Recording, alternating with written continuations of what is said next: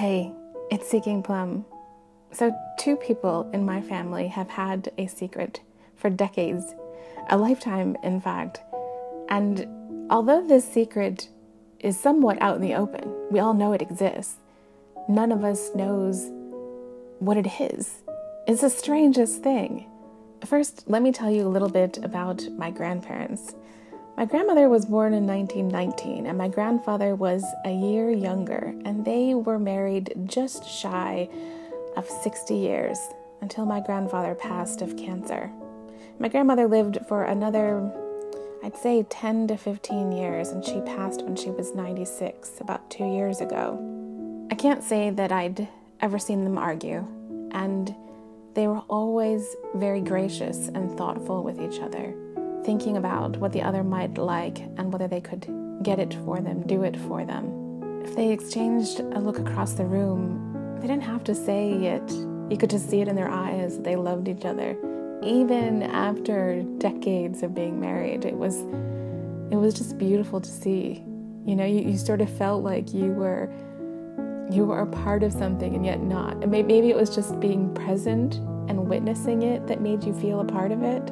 As long as memory serves, around 5 or 6 o'clock at night, every single day, it was cocktail hour. And my grandfather would mix up their cocktails, and my grandmother would get snacks. And sometimes that would be peanuts or crackers and cheese, or those particularly crunchy potato chips. They had to be just the right kind of potato chips, though. And as kids, of course, we would just partake in the snacks, not the drinks. But yeah, that would happen about an hour and a half before dinner. And it was a leisure just coming together to enjoy each other's company and visit. For them, it was also the enjoying of the drinks, but mostly it was all of us just coming together. They were like the perfect grandparents you'd imagine. My grandmother loved to bake, and she would bring me into the kitchen and teach me how to make some of her recipes that I still sometimes make now. You know, I want to carry on those traditions. And we played a lot of card games, and my grandfather would slide those glasses down his nose, and he'd tilt his head down and peer over those glasses and give you that stern look that wasn't for real, and just give you that look. It was sort of teasing, but you also longed for it, you know? It was something that only he did, but you sort of wanted that scolding look if you beat him at the game or something. But let's get back to the secret. These 2 people loved each other like I've not witnessed 2 people loving each other. And they created something special between them. It was an acronym that no one has solved, and they've never told a soul. They swore they would never put it in a will, they would never write it down, and they would never tell anyone. And as far as anyone knows, no one knows what it stands for.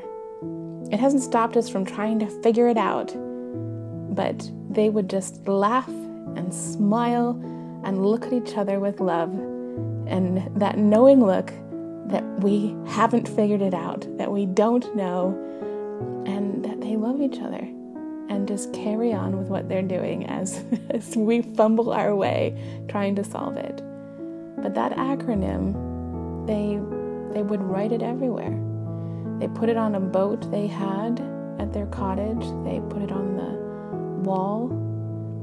They put it in notes, in cards. They'd say it to each other. And still, after 60 years of marriage and after 96 years of life, no one knows. No one knows what that acronym stands for. FUARO. And we'll never know, except that it was born out of love.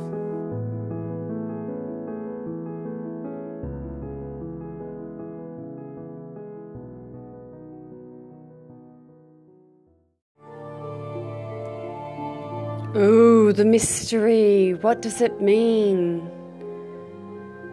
F U-A-V-O. Was that it? Seeking Plum? I love this story, by the way. I think it's fantastic. I love hearing stories of people from a different era who made cocktails and organised snacks and spread this joy through their family. And then they had this little secret that they took to their graves. It's so tantalising. I want to know. Fucked up and... Oh, it was R, wasn't it? F-U-A-R-O. Fucked up, I'm really old. I think that's what it meant. That they wanted to grow old together and have a really good time doing it. Sorry about the swearing. But that's what I think it means. Fucked up, I'm really old.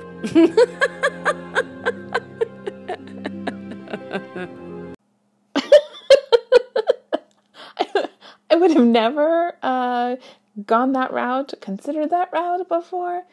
But you never know. The first time I cussed in front of my very religious parents, they froze. They didn't move, they just stared at me. And I didn't know what to do, but my 95-year-old grandmother reached over, patted my hand, and said, "It's okay, dear. Sometimes I use words like that too." So we never know. Maybe that was the acronym. There's one solution that my mother has been sold on, and that is "For you are really wonderful," where "you" was just the letter U, and she spelled wonderful instead of with a W, with the word one, O-N-E. But frankly, none of us really bought into that one.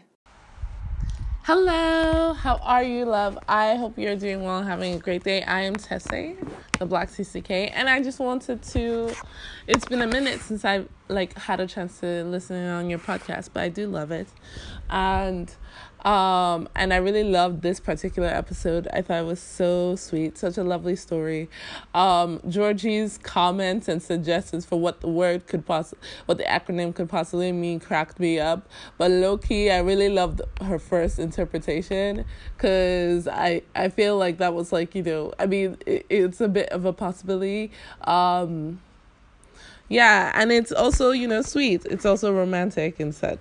So let's go with that. So, I don't know though. I would be so curious about what that could possibly mean personally.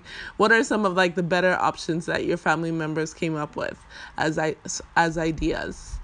I wish I could remember, Tessé. It's been so long since we've had these conversations. I don't remember.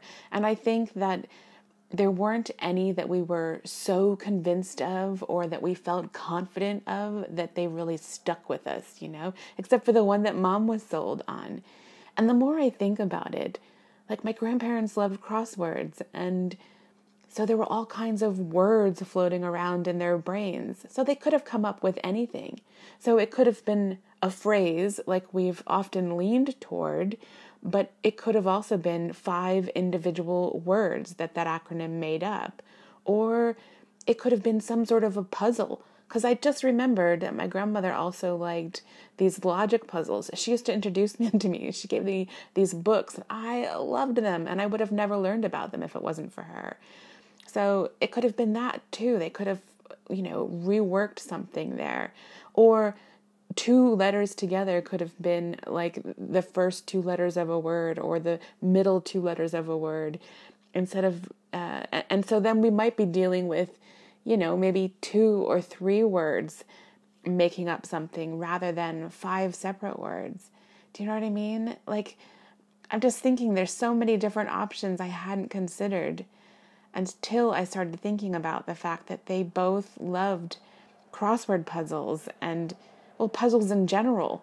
So I don't know. And then I thought about it today, and there's so many words that could fit if we just look at words. I don't know. I'm so curious. I know they wouldn't tell me, even if I got close. They wouldn't. They'd just look at each other with that knowing look, and that mushy look in their eye for each other of love, and we'd be out in the dark, still curious. I'm wondering what kind of people they were. Now, Fuaro, Spanish word. I went down that rabbit hole. I went back into Old Egyptian, Fuaro. I gave that up. And then I thought, well, I'll chance my arm, fiercely upright and really observant. Now, I don't know enough about them to know if one of them could be fiercely upright and the other one could be really observant. Although your grandmother's reaction to you swearing supports Georgie Deer's theory, doesn't it? You know, Paul, I don't know if fiercely upright and really observant is how they saw themselves or each other. But when you mentioned considering other languages, that got me thinking, because I suddenly remembered they had done a lot of traveling. In fact, I lost track of how many countries they actually had visited. And so it's quite possible that the acronym is, if it is even an acronym, is made up of letters from another language. So I did a Google Translate on the word today, and I don't think I came up with anything there. Several languages translated it to the word fruit or the word cool. I'm pretty sure it's not that, but maybe another language could have been used for the acronym. In fact, maybe it was a mixture of English and another language. I mean, we'll never know, but that's something else to definitely consider. Thanks for bringing that up, because I had forgotten. Thanks for listening. In today's episode, you heard music from Vortex entitled Touch of Ice from the Free Music Archive under a Creative Commons license. The details can be found in the episode description.